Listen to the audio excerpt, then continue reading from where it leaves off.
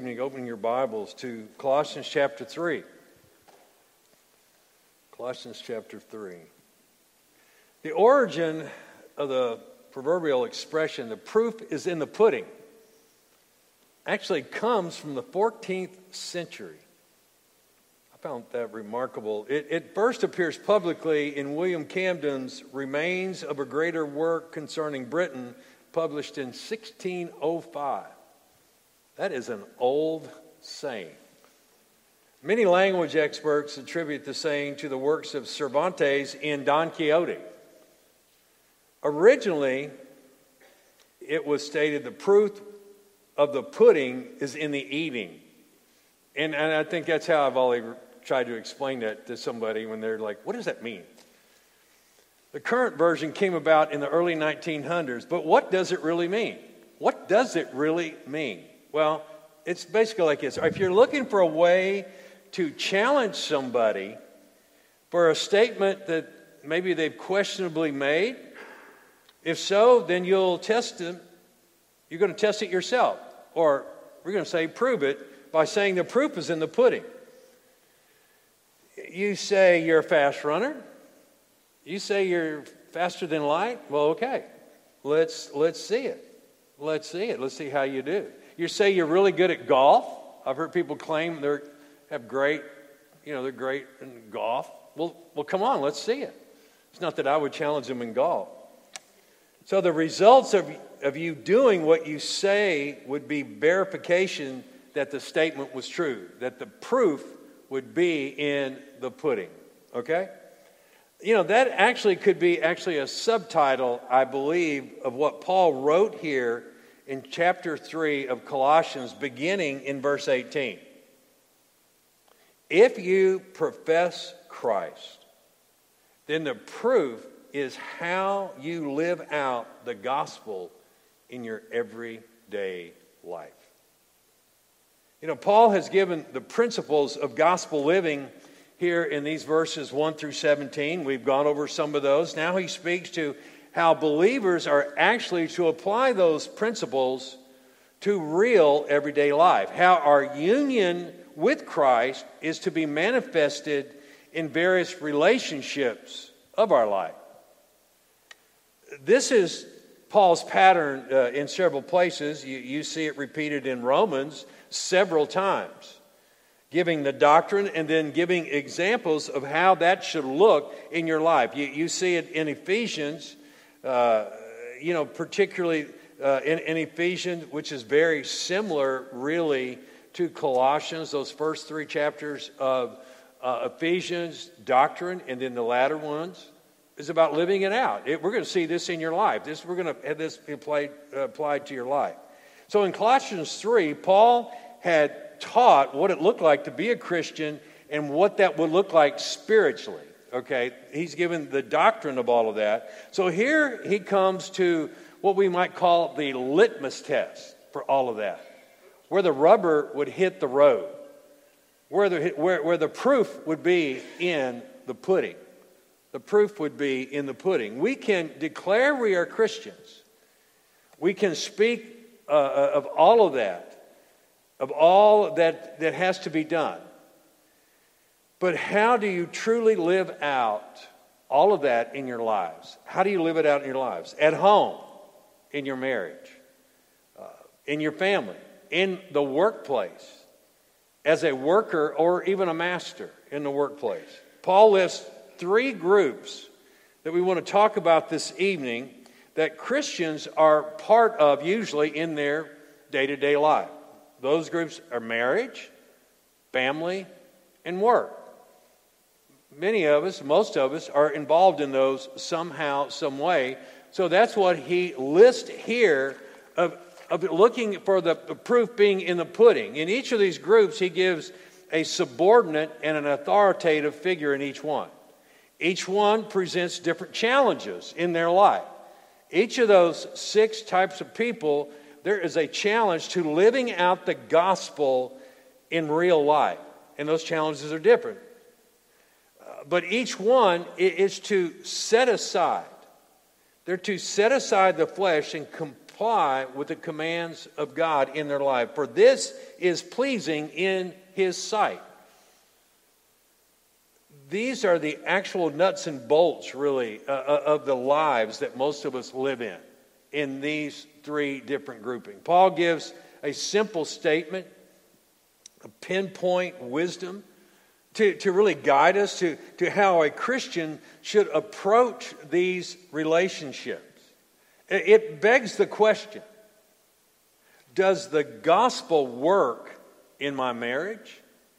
Does the gospel work in my family? Does the gospel work in my working relationships that I live in each day? These are those private areas that if you're suffering in these, and this is a true reality, if you're suffering in these, you're unlikely to voluntarily come from help because pride in our lives. These are very personal places in our life. So if you're suffering things, it's very unlikely you're going to cry out for help in the beginning. So likely, if the water of trouble is rising in those areas, then it will be up to your neck, really, before you call out for assistance. And we see that many times as people ask us to come and counsel with them.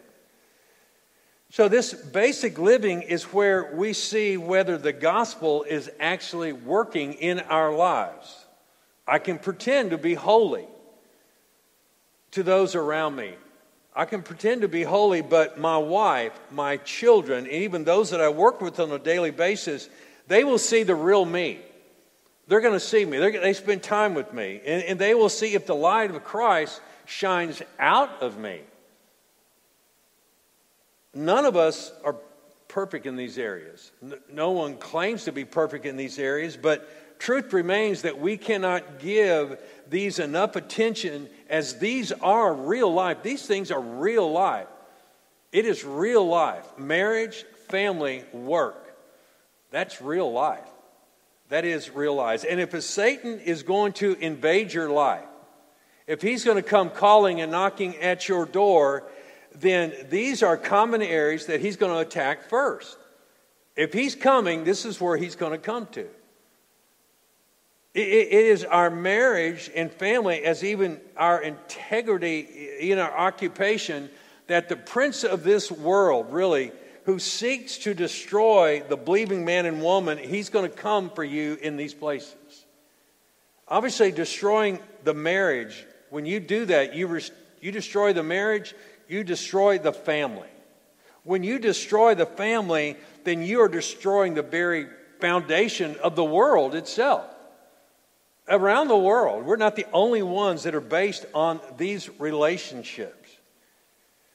Paul, it's not by accident, but he goes from describing the principles of gospel living to the actual practice of that gospel in living it out in our lives. And this is what he's done here in chapter 3. If we can give care, really, if we can give care to these areas as a practice of our Christian life, no doubt that this display that we will have before the world will bear witness of the one who is Lord of our life. If we can give attention to these areas, the world around us is going to see Christ in your life. It is here that the basic building blocks of life, that as the body of Christ, we have the opportunity, really. We have the opportunity to demonstrate the power of Jesus Christ in gospel living. Living out the gospel in our life in these areas is how we demonstrate that Christ truly is Lord of our life. And if we fail, then we fail to show the world around us that Jesus can actually make a difference in the lives of his people. And that's what's at stake. That's what's at stake. Paul has written about what is to be taken off in the beginning. He's looked at what is to be put on. I mean, he's told us all of these things. He's telling us we need to bear up in love for one another. We need to be forgiving each other. And love is to be foremost a characteristic of a believer's life. He gave 3 imperatives that's to be implemented in your daily life when he said let the peace of Christ rule, umpire in your life. He goes on to say, let the word of Christ dwell richly in your life. And then as last week, as we looked at, whatever you do in word or deed, whatever you're doing in word or deed, do it all in the name of the Lord Jesus Christ.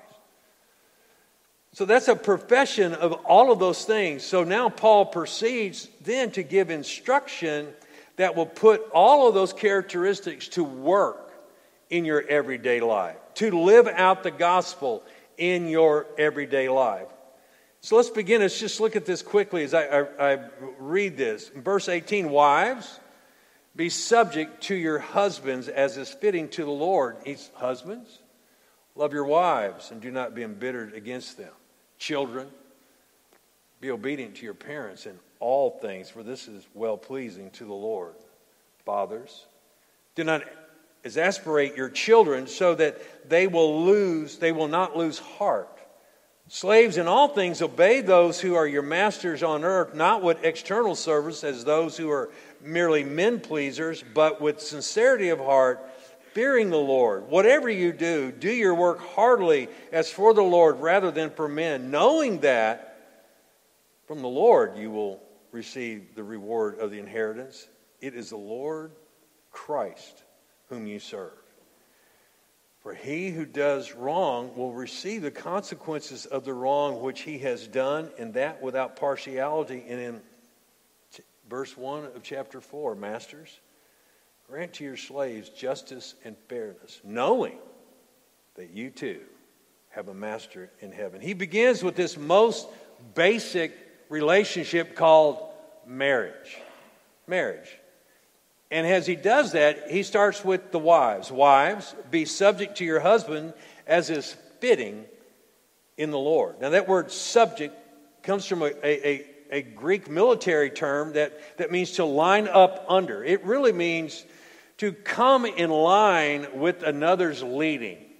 So that's what the wife is challenged to do, to come in line with your husband's leading. Paul, having given the principles of Christianity, starts to describe how the family is to work as part of Christian life. And it begins here. It begins right there. Again, this is the proof of the pudding of the profession of Christ. Christian wife, subject yourself to your husband. This is basically what it's saying. Come in line. Wives are to be subject. Come in line with the leadership of their husband. Now, this is not an accusation. Many people listen to this and think it's some kind of a Christians always accusing and putting down women. That's not exact accusation with that at all. It's not saying that at all.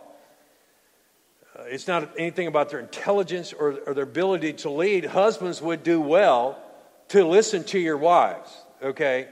I mean, physiologically, I'm hearing that they actually think with both sides of their brain. I don't know, whatever. But his husbands would do well to listen to them. But what is being said here is a challenge to the wife. Now, think about this, because the gospel, we're talking about the gospel and how it controls your life, because the wife submitting to their husband will be an ongoing challenge, really, to their own fleshly nature. Okay? To do this is a total act of humility and obedience to the Lord. Now, Eve's judgment, okay, in breaking the law would be that she would desire to have mastery over Adam, but he would rule over her. This is what the Lord said to them. This, along with pain and childbirth, would be her judgment and the curse. Submission of a godly woman to their husband will require the power of the Holy Spirit working in their life. It requires the lordship to the commands of God himself. So Paul states that this is fitting for the Lord. This word fitting means it pertains to what he is due. If he is your Lord, then it is fitting that you obey what he has said here. The Lord commands this to be a hierarchy in marriage. Somebody's got to call the play. Somebody has got to say, and God doesn't leave that by chance. He puts it in play.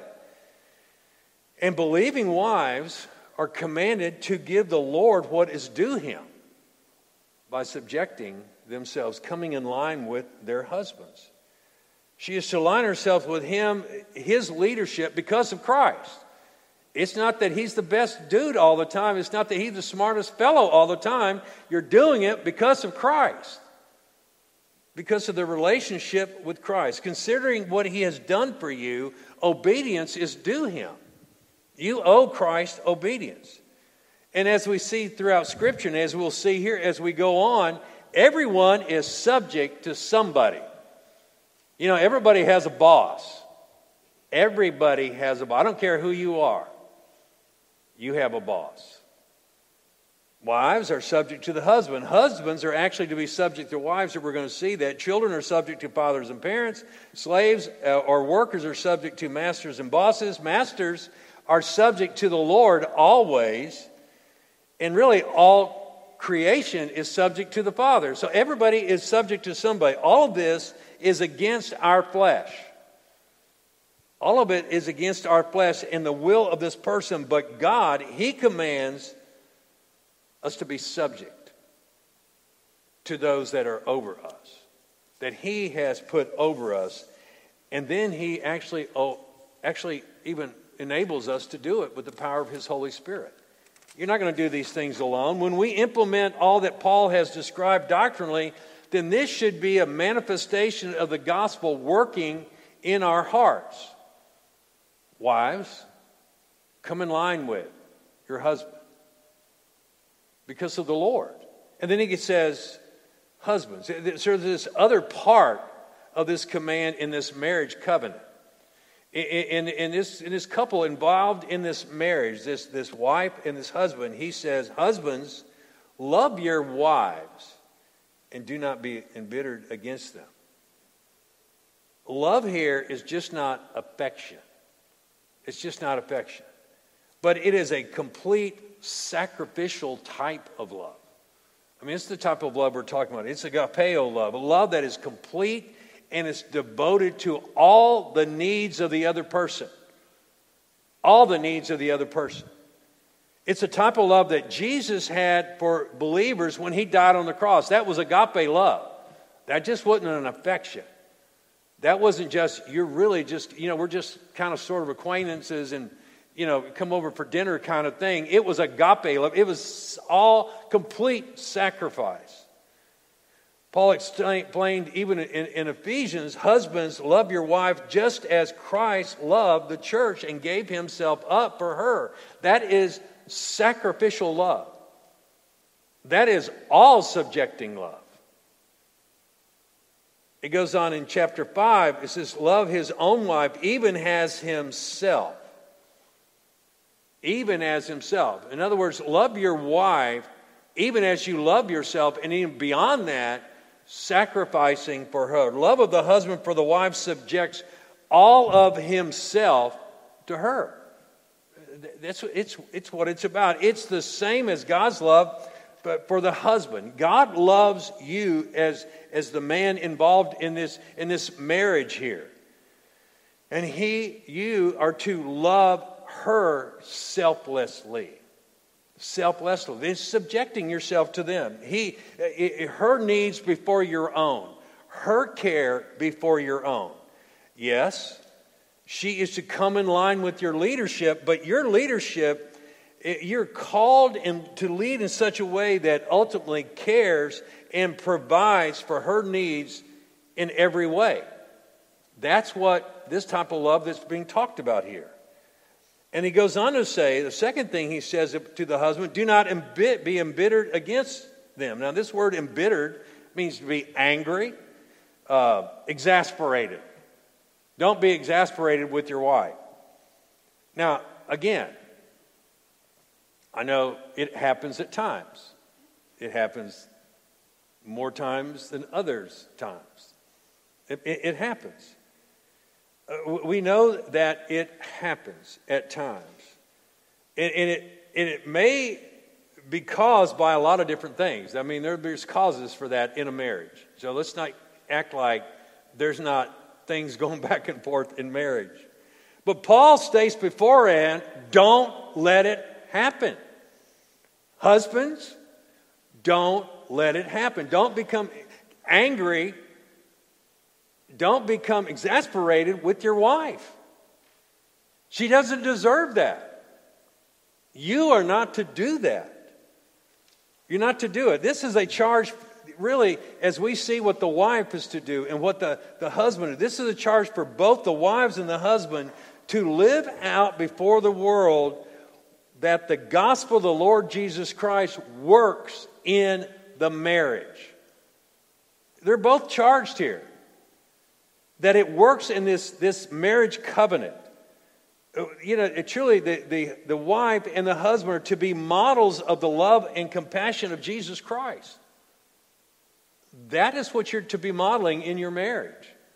The love of Jesus Christ. The world should be able to look at their marriage and see nothing that the world could truly manifest. There's no way to explain how this works other than Christ. Therefore, what? All the glory goes to Christ. And parents, and just to aside here, you understand that your marriage is a witness to your children? That to see how the love of Christ can work? It's a demonstration to them. Your covenant with each other will demonstrate what a covenant with Christ actually looks like. And it's just no wonder today there's so many ways that our children get confused when they see how mom and dad treat one another in their covenant relationship. It is tough. It is difficult, but Paul doesn't give you a pass.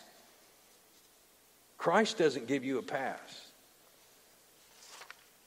In Ephesians, Paul goes to explain that this marriage relationship is even symbolic of the relationship between the Lord Jesus and the church itself. The church is to be subject to Jesus Christ. He is her head. He is her leader.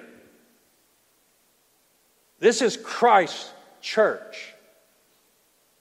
Wives and husbands are to submit and to love each other in that same type of thing. And in our marriage, we are to obey him because we love him. It is as unto the Lord.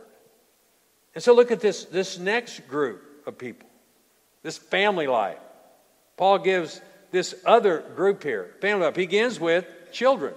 Once again, it's the subordinate to another's authority. He says, children, be obedient to your parents in all things, for this is well-pleasing to the Lord. Children are a part of the Christian family. There is to be order and hierarchy in the family. You need to understand this. There is the hierarchy of the family, and that hierarchy is established by God himself. Today, many families, they get this upside down. And we see it all the time. Parents actually subjecting themselves to their children. We can argue about that, but it definitely happens. You see it all the time. What you do? Well, I don't want to do that. Where we go to eat? I don't like that place. What church you go to? You know, there's no fun there. There just ain't no fun there, and there's not a lot of kids there. I don't like that place. So what do? They go to the fun place. They go to the fun place. And so you get this thing upside down. That's not what God said. Paul makes a straight up statement that children are to obey parents. They're to obey parents. It's not in some things, but look what he says there. In what? All things. Now truly there's no provision for not obeying unless parents are actually doing something and instructing something that would cause sin against God in that child's life. So let's get this straight.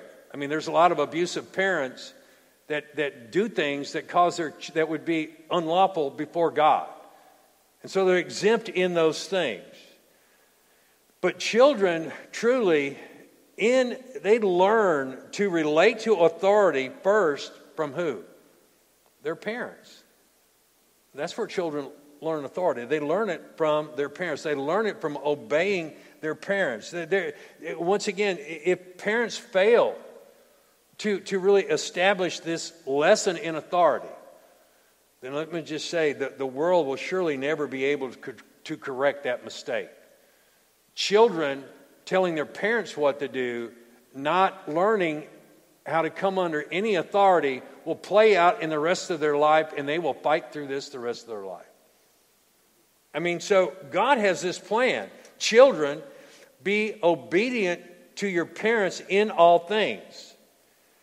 Children that desire to be blessed by God will obey God by obeying their parents. He says, for this is well-pleasing to the Lord. It's well-pleasing for the Lord. This pleases the Lord. This is the same reason for the wife and the husband as it is for the children. We do this for the Lord. We do this for the Lord. This is for the love of the Lord, to glorify Him in your life because of our union with Christ. We're doing it because we have a relationship with Christ. Particularly if this child professes to be a believer, this is to be exhibited in their life by being obedient to their parents. When the parents' directions are difficult, it may be difficult at times to obey out of regard for them, but why are you to obey? You're to obey them because your relationship with Christ. They're going to tell you things that you don't like. They're going to say no to things that you don't like. But you obey them because of your relationship with Christ. Now, once again, this is the proof of the pudding. It's not how great you are in sports. It's not great you are in academics. But obedience to parents that please Him. Again, this is empowered by the Lord. It's against the nature of the child. The child is just like adults. They want to go their own way. And they have to be reined in. It gets definitely against the wave of a culture. It is only because of the gospel in their life, being lived out in their life, that they can do these things. And then he goes on to say, fathers, in verse 21, fathers, do not exasperate your children so that they will lose heart. Now, fathers, here's the deal. You are responsible for the well-being of your children. You're going to stand before God one day and give an account for that. You're responsible for their physical support, but foremost, you're responsible for their spiritual understanding. You need to get it as clear as you can make it to your children about Jesus Christ and the gospel. You cannot save them, but you are required by God to raise them up in the admonition of the Lord. You are to lead them in the things of the Lord. Therefore, you must communicate the words of the Lord to them. In whatever way you want to do that, you're to communicate the words of the Lord to them on an ongoing basis. You are to lead them in the things of the Lord so that they will understand how to live a life set apart unto the Lord. But it will not matter if you yourself do not live out the Lord in front of them. So it gets right back to the father again. Are you living out what you're preaching? Are you living what you're teaching? Are you living out these things before a child? Because that child is watching you just like the world is watching you. That child is watching you. They get their lead from you. He says, do not exasperate your children so they will lose heart. In Ephesians 6:4, it says this, basically the same. Do not provoke your children to anger. Don't provoke them to anger. That word exasperate or provoke has that same meaning as the warning about the husband not to be embittered with the wife. It's that embitterment. You're not supposed to make your children embittered against you, just as you're not to be embittered against your wife. And these are all the kind of the same words that's being used. The fathers are singled out here. And it's common thing. And we know this, and you can take exception to it, but fathers are singled out here because it's common for fathers to fall into this trap of being overbearing. You know, fathers can fall in this trap of being too restrictive. They can follow the trap of expecting too much from their children, setting the goal too high. So many times in life, we see parents try to live out their own life with their children. Okay, I couldn't do that, but he's going to do it. You know, I couldn't play D1 football, but I'll tell you, my son's going to do it. Or, I didn't get a 4.0 in college, but I'm telling you, you're doing it. And we set this bar way too high. And so it's singled out here. It's not by happen chance. Fathers, you're to be the leader of the home. And so you're the one that's most likely to fall into these traps. Paul will even remind us later that truly, even as a master, all bosses have a master that's over you, and that master is God himself. There's a master watching how you lord over your household and your children. And so he says, so they won't lose heart. Don't be this way that they would lose heart. In other words, fathers, don't reign over or lead your children in a way that they would be so discouraged that they would want to give up. Give up on life. Give up of pursuing anything in life. And that happens so many times. And truly, this is especially significant in the things of the Lord. You can't be so restrictive, so overbearing in the things of the Lord that all of a sudden, I'm done with that. As soon as I get out of here, I'm done. And we see this a lot too. We see it, we've seen it in this church. We see it in everybody's life. We have these children that are forced to go through all of these things. We don't know why. I don't know why I have to do all this. I'm just having to do it. And then they get in college. And man, it's ollie on free when I get to college. What they don't know won't hurt them. And you see this all the time. Fathers, don't exasperate your children that they would lose hope. Again, what are you modeling for them? What are we doing with them? Do they see Christ in you? Is his peace ruling in your own life? Is his word living in you lavishly, richly?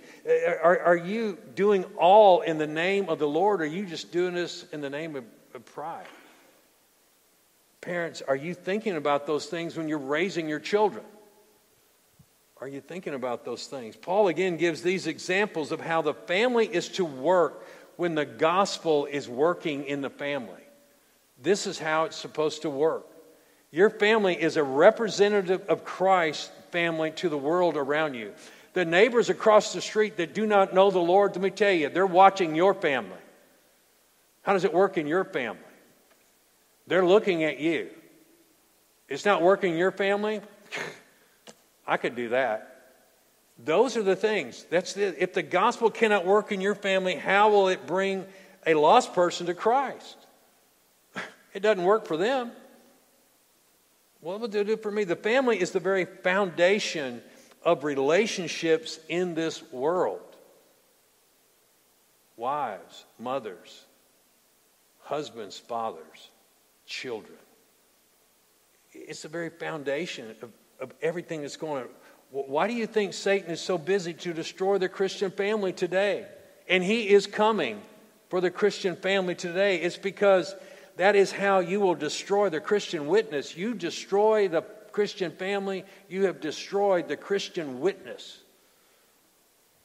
You can talk about how devoted you are to Christ, but what does that look like in your family? That's what Paul is saying. That's what he is saying here. He's giving you how it should look in your life in those first 17. And now he's saying this is where the rubber hits the road. The proof is in the pudding. Is it working in your family? Then he moves on to another place where we spend a lot of time, work life. Work life. We're called as Christians to live different than the world. The gospel works in all parts of life. Even in the most difficult situations of life, the gospel is there for the believer to work through things in their life. Paul gives this final pairing of relationships, and at that time, it's slaves and masters. Now, slavery was part of everyday life in those days. The Scripture does not affirm that it was good. It only affirms that it existed. It existed, and there were members of the church in that time that were slaves, and there was members of the church that were masters. And this is how they're supposed to get along. We have the same application of these principles today when we're talking about the one who is the worker and the one who has a boss over the worker. Okay, it's just really the same relationship. So he starts out slaves. In all things, obey those who are your masters on earth, not with external service as those who merely please men, but with sincerity of heart, fearing the Lord. Now, Christian slaves were called to be subject to their masters. There was many people in those days that would suggest that if I'm a Christian, I don't need to be under anyone. I'm under the Lord, and I need to get out of here, and you would run away. That's not what Paul is saying. That's not what the Lord is saying. To be, in all things, obey those who are your masters on earth. It's not just when the master was looking. He says, not with external service as those who merely please men. Now, there's a lot of people who work hard when the boss is around. The boss is around. I could tell you many stories about, as a young man, working with men that were, man, they'd be dogging it. You'd be working in a factory. They'd be going along. And then, buddy, you better keep your eyes open because when the boss showed up, man, parts start flying and your hands better not be in the way. And you're like, oh my gosh, the boss must be here. That's what he's saying here. Not with external service, not just when the master is looking. You profess to be different. When you profess to be a Christian, when you profess to be a believer in the gospel, you profess to be ruled by Jesus Christ. How is that working out in the workplace? That's what Paul is saying. He says, then whatever you do, do your work heartily as for the Lord rather than for men. You are to put your heart into all that you do for your master. Because that's what the Lord expects you to do. That's what he expects you to do. Work can be hard. Work can be frustrating at times. Your master, or in our context today, your boss.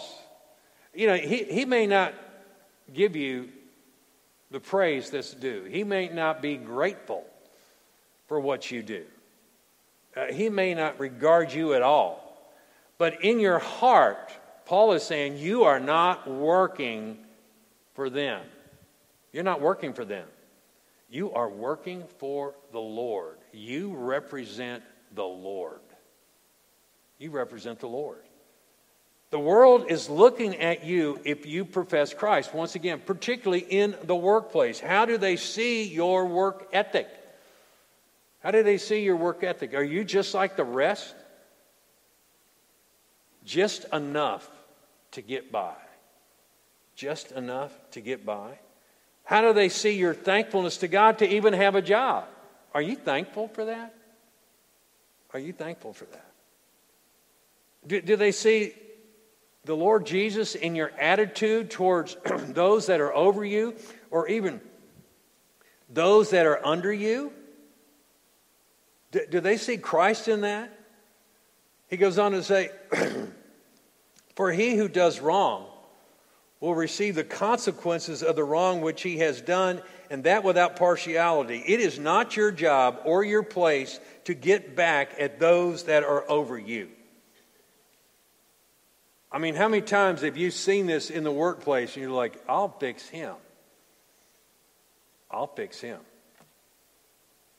You know, I'll fix him. I'll not do this right.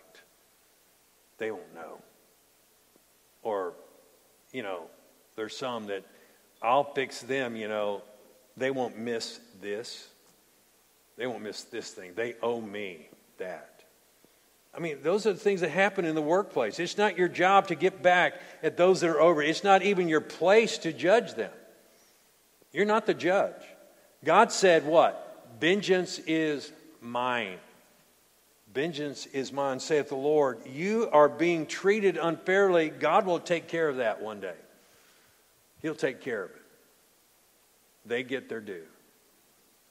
My father used to say, nothing goes over the devil's back that doesn't come back under his belly. I don't really know what that means. All I know, I think that's applicable.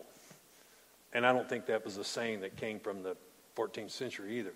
But the reality of it is, they will get their due. They will get what is due them. The question to you and me is, what are you working for? What are you working for? Is it for the money? Is it for prestige? Are you looking for fame? Paul states that we profess to be different than the world, that this is applied to the workplace. It applies to the workplace. He goes on to say, knowing that from the Lord you will receive the reward of the inheritance. It is the Lord Christ whom you serve. Let me tell you the answer to the question, what are you working for? I tell you, it needs to be foremost, I'm working for the Lord. It's great I get paid to do that. And you know, a little thank you every once in a while goes a long way. But it's not necessary. I mean, you can work a whole lot. There's people who have done a whole lot of work. There are slaves who died under a terrible tyranny of a master that are in heaven today. And they're with the master. Paul is saying we need to work. We need to manifest Christ in the workplace. And then he goes on to talk about the masters in chapter 4, verse 1. He says, Masters, grant to your slave justice and fairness, knowing that you too have a master in heaven. Slaves is to work as unto the Lord, but masters, the boss needs to have an understanding that they too are subject to the Lord. They too are subject to the Lord.